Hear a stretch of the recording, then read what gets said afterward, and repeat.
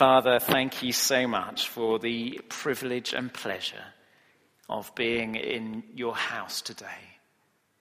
Thank you that we are among those who get to call themselves after the name of your Son, Christ our Lord. Thank you that his life, his death, and his resurrection give us a mandate for a life less ordinary. And pray that you will be with us this Christmas time in all our thinkings and doings, that we may reflect his glory. In Jesus' name we pray. Amen. Well, Christmas is right round the corner, isn't it? And over Christmas, you may well be at a drinks gathering or a meal or some family occasion or a community event where someone asks you, why did you go to that carol service you've just got back from? Or why do you want to go to midnight communion? Or why are you not doing the cooking on Christmas morning? Are you just trying to sky from the Brussels sprout duty? What's it all about anyway? And the chances are that as they lay into you, as it sometimes happens, maybe mainly to me because I've got one of these collars on, but as they lay into you, it may be that the evidence that they're using is based not so much on historic inquiry, but on a novel that they happened to read a few years ago, or a film that they watched with Tom Hanks in it. Because in 2001, a book called The Da Vinci Code was published by a man called Dan Brown, and it was a huge bestseller. And if you happen to have listened online to my talk last week, then you will have heard me elaborate a bit on what he said in his book. For example, he said that the Catholic Church has kept the true facts about Christianity hidden through force and terror, that Jesus was in fact married to Mary Magdalene, who was the head apostle. The Holy Grail is not a chalice used at the Last Supper, but the womb of Mary Magdalene, who bore to Jesus a daughter, who was called Sarah, by the way, just in case you didn't know. And the descendants of those two lovely people became the kings and queens of France. What was wrong with the English line? I'm not sure. Jesus was not the Son of God, according to the early church, says Mr. Brown. He was just a mortal prophet who inspired many, and he was indeed a radical feminist 2 millennia ahead of his time. The pagan emperor Constantine was the one who voted in a council to upgrade Jesus to the role of deity, and he only became Son of God by narrow vote of a group of bishops. And Constantine wanted to do this to retain power. Now, last week, if you happen to have heard the talk, we went through the source documents that Dan Brown claims to be using. He claims to be using 3. One's called Q, one's called the Dead Sea Scrolls, and one's called Nag Hammadi. And I don't have time to go through all those things again, but suffice to say, only 2 out of 3 of them bear any relevance to what he's talking about. And those are the ones that point to what are called the Gnostic Gospels. These are very famous if you ever turn to a Channel 4 documentary, because Channel 4 will constantly tell you about the Gospel of Thomas or the Gospel of Philip or indeed the Gospel of Mary. And we looked at this in detail last week. It's worth looking at again if you're interested online. But essentially these Gospels were written around 250 to 400 years AD, and they say various different things about Jesus. The main one, Gospel of Thomas, overlaps with the Gospels that we have, the canonical Gospels, but then adds in some other things. And the Gospel of Philip, which talks about Jesus kissing Mary Magdalene, is one of the key ones for Dan Brown. But all of these were written several centuries later on than the original Gospels. So Dan Brown's source evidence we looked at was pretty shaky. And then in the end of that talk, I just mentioned orthodoxy and how G.K. Chesterton said that orthodoxy is far more radical and far more scary than any of the heresies that have been designed ever since. So just a little bit of background sort of history. And no doubt, at some point over the next fortnight, there will be an article in the Mail or Guardian or Independent or Times or Telegraph, probably on Christmas morning, explaining why the shepherds didn't come to find a cave or a stable, why the stars in the sky were something of an imagination or comets, and why you can't trust anything. What do we do when we're faced with these? What do we do in that moment at the dinner party? Everyone had a moment like that where someone's just gone on you. Well, what do we do? Well, the thing that strikes me as most important is to go to my wallet. And in my wallet, I would draw out a banknote. And if I stare at the banknote, maybe it's a £50 banknote. For me, it's more likely to be a tenner. And I look at it, I can see a watermark through the banknote. And if I feel it, I've already got a sense of what it is just as I rummage through my pocket. I know it's not a receipt. It's a note, isn't it? And I know the weightiness of the paper. I know that it's relatively hard to rip. I know it's got a nice strip in it, a magnetic strip. And it's got this lovely seal. It's actually got Charles Darwin's face on the back as well, and a hummingbird somewhere sort of singing. And there's a signature of the chief cashier of the Bank of England. And I'm familiar with the banknote, and I imagine you are as well. And if you reach for a £5 note, you know automatically it feels a bit different. It has a different texture, but it's still quantifiably a banknote, isn't it? You know the paper that it's from. And it's nice and there. And if you were a cashier in a major bank, the way they would train you to know whether this banknote was genuine or not would be to give you genuine banknotes. They would say, here's a genuine banknote. Have a look at it. Get used to it. Get familiar with it. And when you know what it's like, you'll be able to spot a counterfeit. So if I next came to you and gave you £1,000 from the Monopoly set, and I said, what do you think of that? You would note straight away that it's just on printed paper. That the idea of it being worth £1,000 or £10,000 seems a bit of a strange idea. It seems a bit way out there. Not many people have £1,000 notes in their pocket. And that it doesn't have the right face on it. And anything in between, you'd be able to discern quite quickly if it wasn't genuine. So the first thing that I would suggest to someone saying, how do you know that what you believe in is true, is say, well, I've examined the founder of what I believe in, and his life looks quite sensible to me. Have you ever had a look for yourself?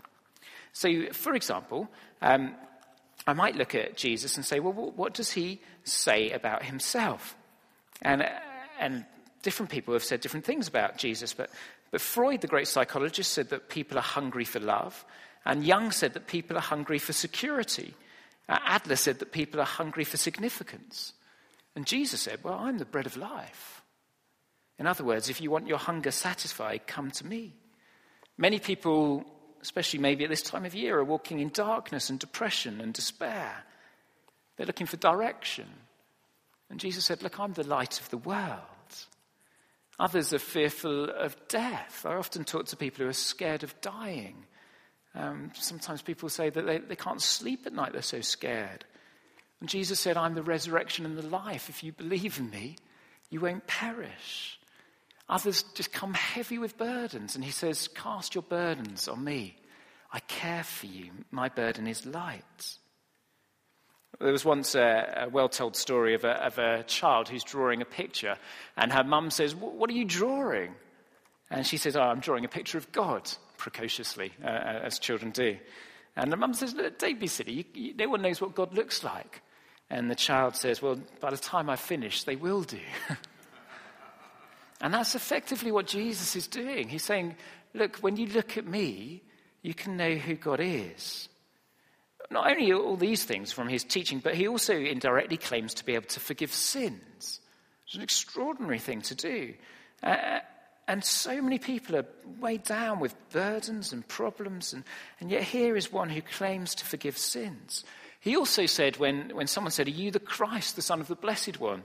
He said, I am, and you're going to see me coming down on the clouds of heaven in glory. And they tried to stone him for it because they knew he was saying that he was God. One of his disciples knelt down before him and said, my Lord and my God. What a strange bunch of things for someone to claim. If you went to do a straw poll on the high street, or indeed at your drinks party, your office drinks party, of what people think Jesus said about himself, I'm guessing these won't be the things that come top of the list. They almost certainly, from my experience, will say something like, he said that we should love one another, which he indeed did. And they might even go as far as to say, well, he suggested that we should all be nice to one another, and they killed him for it, as Eddie Izzard once said, I think. But actually, the teachings of Jesus were far more challenging and far more direct and far more in your face than that. Bernard Ramm, a professor of theology, said this about his teachings.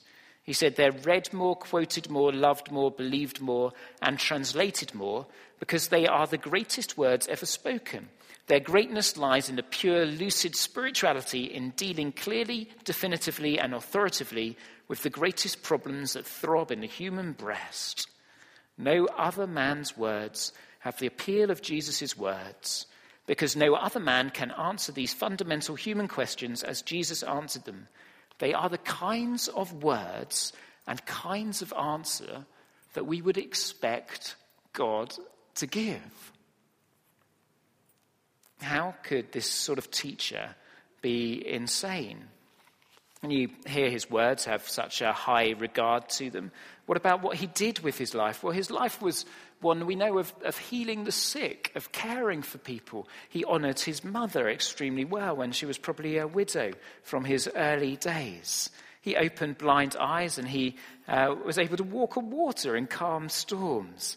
He cared for outcasts in society, for lepers, for prostitutes, for people ignored by other people. He touched people who others wouldn't go near.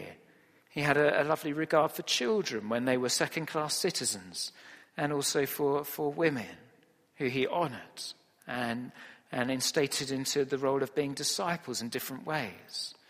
And when he was tortured to death cruelly on the cross, he prayed, Father, forgive them. They know not what he's doing.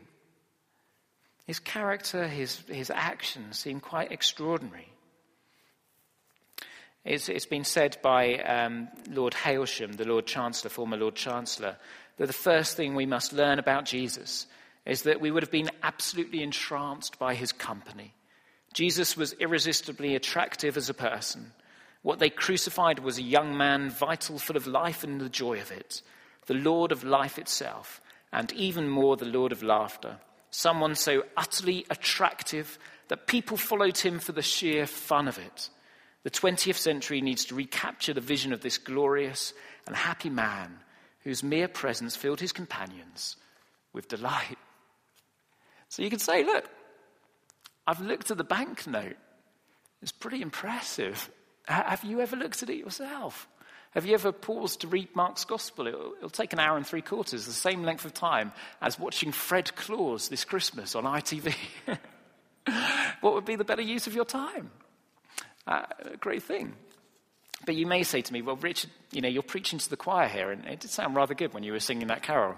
I have to say, you're preaching to the choir. Of course, we get it. We get that Jesus' character, his works, and his teaching were splendid. We understand that the claims he made about himself were extraordinary, and not the claims of just a sort of a rational human being who wasn't also what he claimed to be. You can't say those things without backing up. We get that. We've bought the banknote. We've seen the banknote. But my friends at the drinks party, they're not going there. They're still stuck in this novel they've been reading. I can't get them to read Mark's Gospel. It's just beyond it. So you might then turn to say, well, okay, fair enough. Let's have a look at the Monopoly banknote instead and see what that note's like. Is there anything to back up what Dan Brown has been saying? And as I said, I did some of the building work for this last week in a talk you can listen to again online. But one of the claims that Dan Brown makes is that Mary was married to Jesus. Is there any evidence for that? Or is he allowed to just do the postmodern thing of chucking out a whole bunch of things? They all just sort of sit there up there, and then we hold up our hands in confusion and go, I can't know what's going on. Everyone's got different ideas. They're all equally valid ideas. I quit. I give up. Because that's basically what we're trained to do in postmodern education. We're trained to ask questions. I'm looking at a head teacher now. I'm eyeballing her. Repent, teachers. But we're taught to ask questions, but never to actually gather any facts or investigate truth. I'm now looking at a judge for backing on this. Because that's the way our culture works. And it's the way the dinner party works, and it's the way the media works.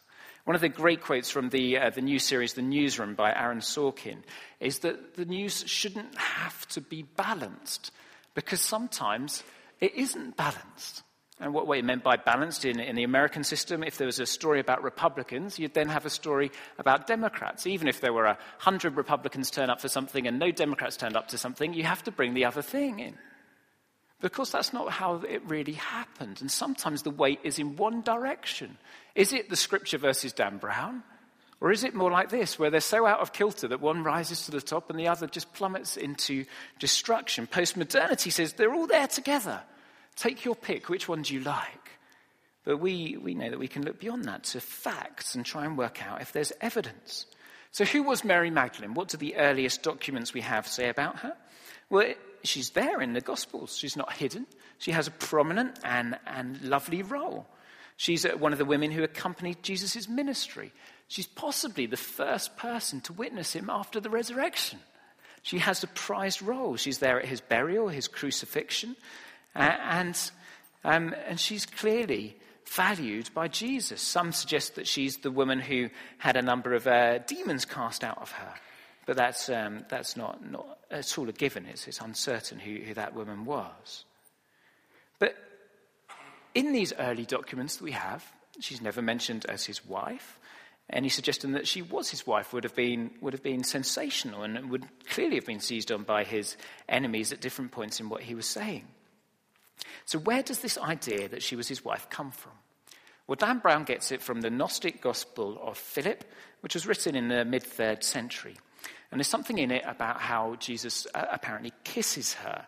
But if you look at another Gnostic text, the Apocalypse of James, the second Apocalypse of James, it also describes, and again this is centuries after Jesus, a secret mystery where Jesus apparently imparts mysteries to James by kissing him on the mouth and calling him my beloved.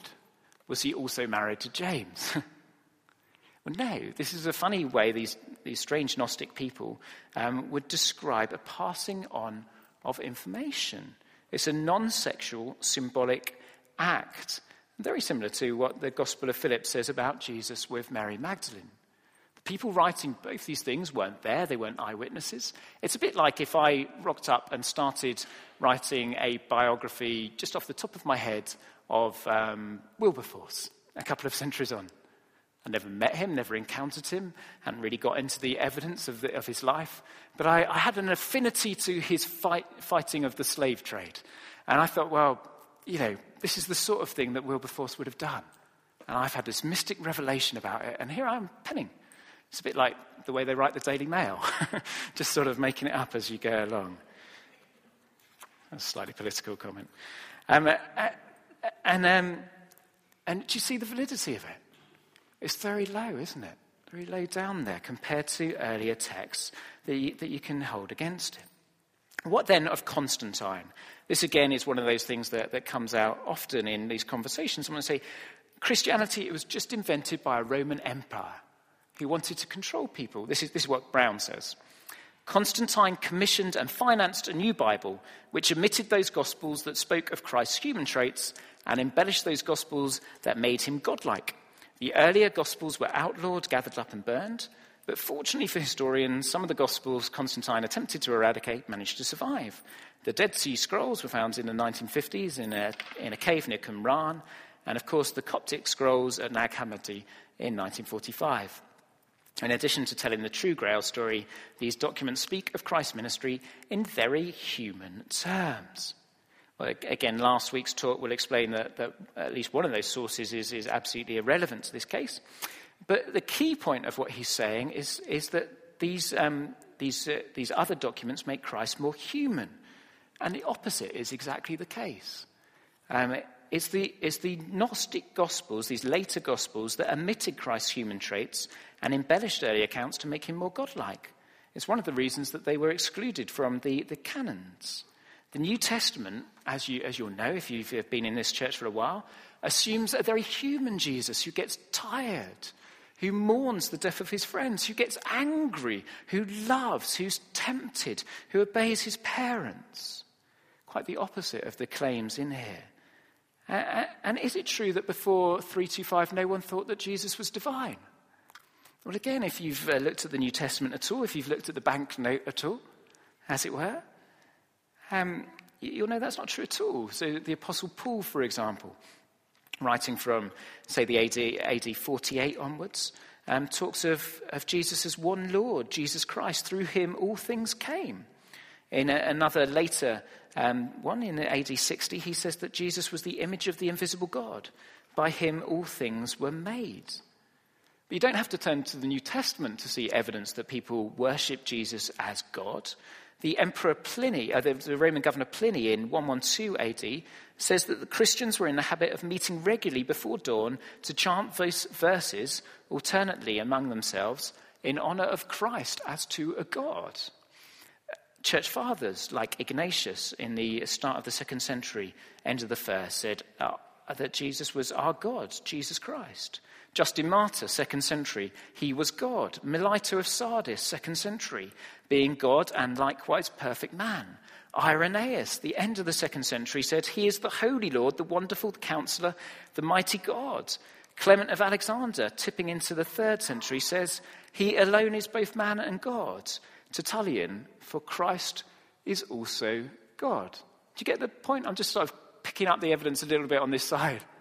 That well before Constantine, we have all these texts where people clearly worship Jesus as God. Not only that, dating back into the New Testament and showing who he was. So what did happen at with Constantine and Isaac here? Well, Dan Brown suggests that Constantine upgraded Jesus to deity and that he was baptized sort of against his will on his deathbed when he was too weak to protest. It's true that Constantine was baptized on his deathbed. Back in the day, people were baptized on their deathbeds a lot because they didn't want to sin after they'd been baptized. So they deferred their baptism right to the end, so they'd then have a nice little entry point into heaven. It was a fairly normal thing, but Constantine had been sort of a Christian empire. Some of his stuff was better than others, but he humanized the criminal laws and the laws of debt. He mitigated the conditions of slavery and made grants to support poor children. He discouraged the exposure of unwanted babies and freed celibates and unmarried people from special taxes and legislated against promiscuity. Back in 321, he ordered that Sunday should become the public holiday. What he did at Nicaea was call together 250 bishops and to work out whether what a group of people called the Arians were doing was right or wrong. And that produced the Nicene Creed that we often say in church. And all but two of the bishops, 99.4%, were in favour of the Nicene Creed. So it wasn't a tiny majority that made Jesus deity. It was basically everyone apart from two had this thing who agreed with this complicated creed that theologians have to write long essays about at undergraduate level. F.F. Bruce says this: one thing must be emphatically stated. The New Testament books did not become authoritative for the church because they were formally included in a canonical list. On the contrary, the church included them in her canon because she already regarded them as divinely inspired, recognizing their innate worth and general apostolic authority, direct or indirect. The first ecclesiastical councils to classify the canonical books were held in North Africa, Hippo Regius in 393 and Carthage in 397. But what these councils did was not impose something new upon the Christian communities, but to codify what was already the general practices of those communities. And if you've been on the Alpha course, you'll have learned all sorts of other information about the sources, the documents we have from the New and Old Testament, and how, for example, compared to Caesar's Gallic Wars, where we have 9 or 10 copies that are only about 1,000 years old, there are evidence for Julius Caesar's Gallic Wars, which no one doubts. Compared to that, we have 5,000 Greek, 10,000 Latin, and 9,500 other full or part manuscripts of the New Testament, dating back all the way back to 300. And if you go to the British Library, you can see a tiny fragment of John's Gospel that dates to the 2nd century as well. The evidence for the Christian faith for the banknote is pretty overwhelming. Certainly something enough to put your hat on when you walk into a room and someone says, I've read Dan Brown, how dare you believe what you believe? It's a reasonable fight. In fact, it's not a very reasonable fight. You've got knockout blow after knockout blow to push down the stupidity of the argument that he claims in the opening sort of pages. The book is actually built on facts. It's built on rubbish. But postmodernity holds everything out together and says that this is a fair fight between equals. Even though he's just doing that, Wilberforce thing. I'm just going to make up what Wilberforce did 200 years ago. And right, did you see? See how it works out? So we've looked at the real banknote. Jesus, what an amazing guy he was. Amazing things he said. If you've never looked closely at him, do read Mark's Gospel this Christmas, or pick up a Why Christmas book, or come on Alpha next term. We've had a look at the monopoly money of Dan Brown. And see, it might be that in a dinner party you say, well, have a look at my banknote, or let's expose your banknote for what it is. And if all that doesn't come to much, you may be feeling a bit naughty, maybe you've had a couple of mulled wines, maybe 3 or 4, who knows. And you might just conclude by saying, well, I'm not sure I'd have enough faith to believe what you think you believe. You really believe all this happened by utter accident? The odds of life just forming from nothing and gradually evolving into complicated lifespans are apparently the same odds of a typewriter being chucked out into the universe, a monkey catching it, starting typing on it, and coming up with the Encyclopedia Britannica. You really believe this has no hand behind it, no origin behind it, no purpose behind it? You really believe that your life is utterly pointless and that there's nothing after the grave?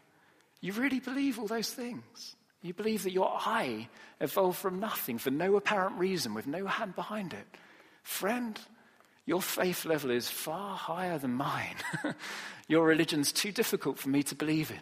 I can't cope with your religion where you're God. It's too difficult to fathom. Your religion doesn't make sense to me.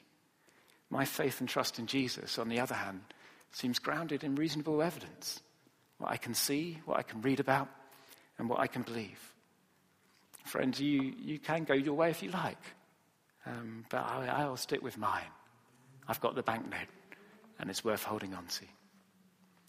May God bless you this Christmas time in all your thinkings, your reasonings, and your loving of the Saviour. In Jesus' name, amen.